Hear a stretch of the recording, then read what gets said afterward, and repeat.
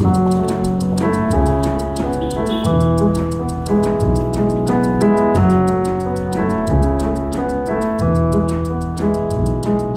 to Everyday Sublime, shedding light on yin yoga and meditation. I'm your host, Josh Summers. I'm a yin yoga and meditation teacher and trainer, and also a licensed acupuncturist. This podcast is intended to be an in-depth exploration of the intersections between yin yoga, Chinese medicine, and meditation. In each episode, I will offer a 10 to 15 minute reflection on one or several of these themes. And my hope is that these reflections will support both your practice and or your teaching of yin yoga and meditation. In this episode, I want to talk about some practical considerations about how long to meditate for. I'll be inviting you to consider committing to a specific time each day to meditate, to pick a duration of time that is at first manageable and workable. And also, I'll be looking at the importance of being firm but also flexible in your establishment of a meditation habit. So let's get started.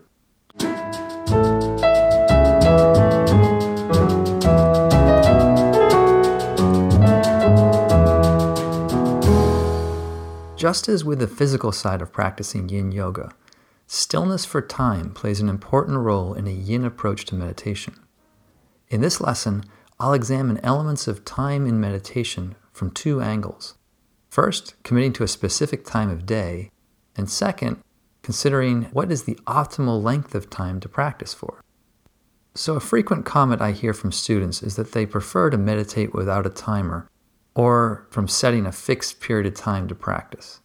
They find that with a timer, they feel obliged to sit until the end and that the whole practice begins to feel like a task. They prefer, in their own words, quote, to sit until they feel, quote unquote, done, as though they were something baking in the oven.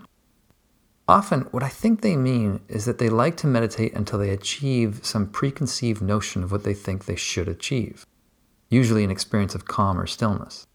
When they attain such a state, the goal of the meditation seems to have been served, and it makes sense to them that they want to get up and move on to the next thing on their list of daily tasks. But not so fast. As I've previously explored, the whole purpose of an awareness-based or yin-based approach to meditation is not so much about attaining a specific state or experience, but rather to develop a broader understanding of and wisdom towards all states of experience. For this reason, I think it's actually fairly important to stay relatively still in meditation for a fixed period of time, whether that be 15 minutes, 20 minutes, or an hour. The length of time that is optimal will vary from person to person and situation to situation. But first and foremost, I highly recommend just picking a set time and sticking with it for a while. By committing to a fixed time, you will inevitably go through phases of calm, agitation, boredom, restlessness, and even possibly periods of time of not wanting the meditation to end. But sitting through all these experiences, riding through or riding upon these internal waves, you will start to get to know your inner world that much better. However, if you only meditate until you feel calm or done, whereby you then end the meditation, you may not ever explore much beneath a superficial kind of calm. In other words, a valuable learning opportunity may be missed by getting up when you feel done. Now that you understand my rationale for meditating for a set period of time, the next question I often am asked is, but how long do I need to meditate for? Or how long do I need to meditate to get the optimal benefits? Or what time of day is best for meditation? The answers to these questions will vary depending on the person. Personally, I tend to be someone who benefits from consistency and routine. I like to meditate more or less first thing in the morning, after my morning coffee or tea. But that's me.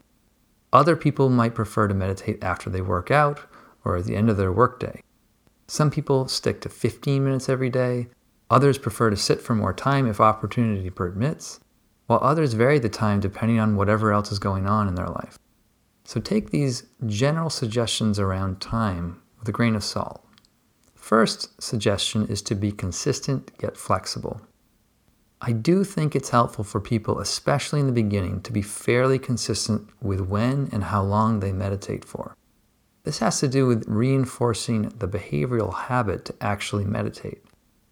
So generally speaking, I I recommend to students who are just beginning a meditation practice that they pick a time of day to meditate and that they intend to meditate at that time every day for, say, 30 days. Establish the groove of that habit, and from there, you can then adjust or fine-tune the practice. Now, the be flexible part of consistency is important. Unfortunately, many people come to meditation with a perfectionist mindset. They have the view that if they miss one day, then all hope is lost, that their practice is in the dumps, and that there's just no point in starting again. Wrong. It's fine to miss a day every now and then. It's also fine to miss a few days here and there. The intention is to practice most days consistently, more or less. So don't let a holiday weekend away or an early morning meeting throw you off of your general commitment.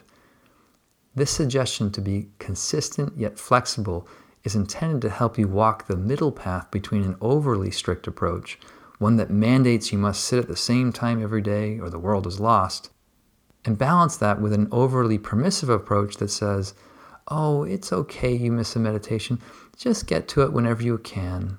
There's a gentle but firm intention in the middle here to stay with it, but a flexible resilience in the face of real-life challenges that may not make it possible to practice on a given day every now and then.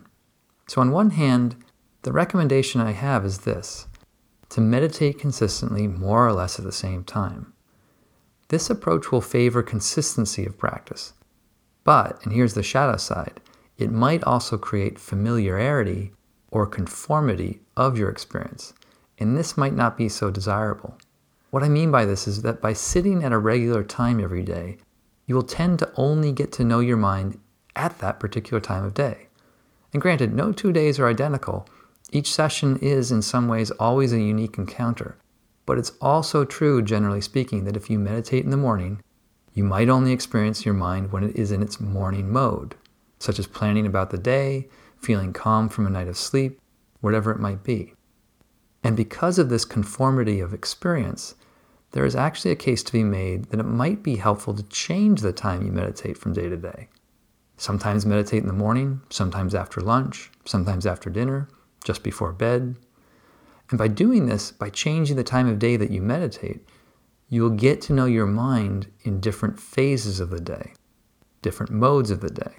So if this kind of looser schedule works for you, please give it a try. For myself, having experimented with many styles, systems, and times for meditation, I've personally found that consistency and regularity are most helpful.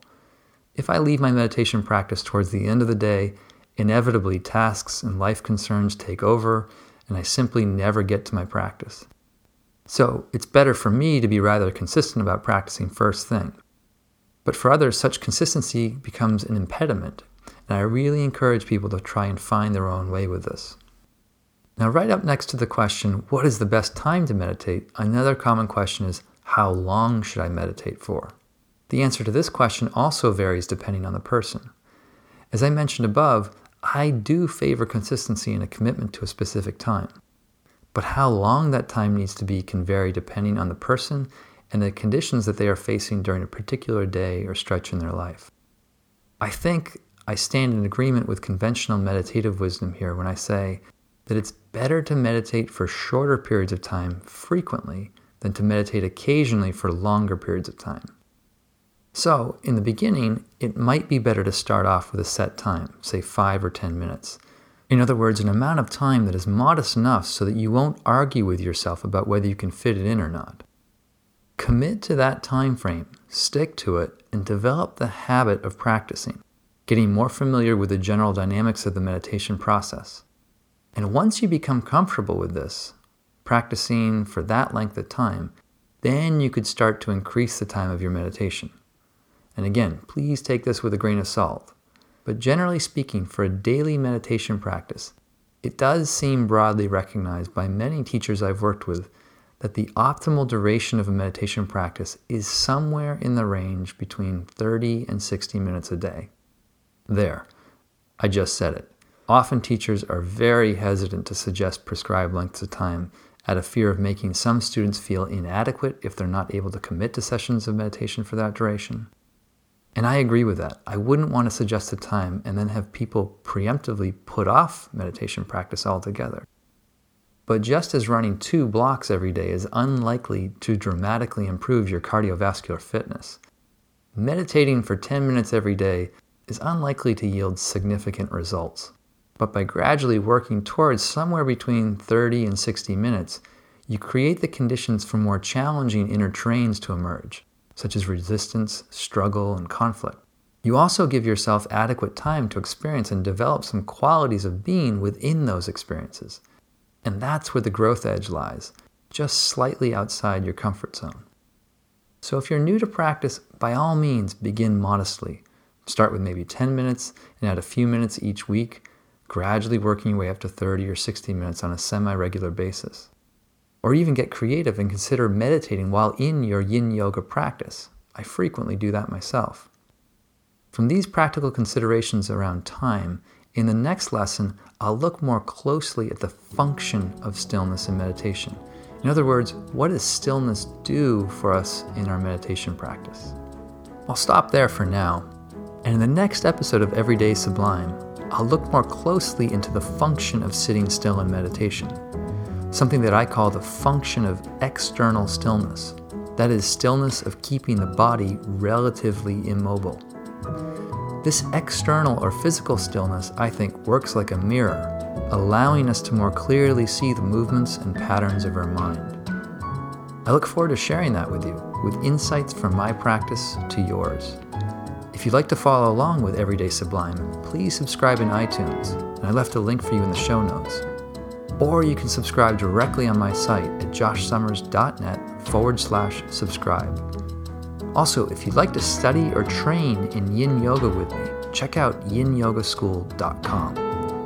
Thanks so much for listening today, and I'll see you on the next episode.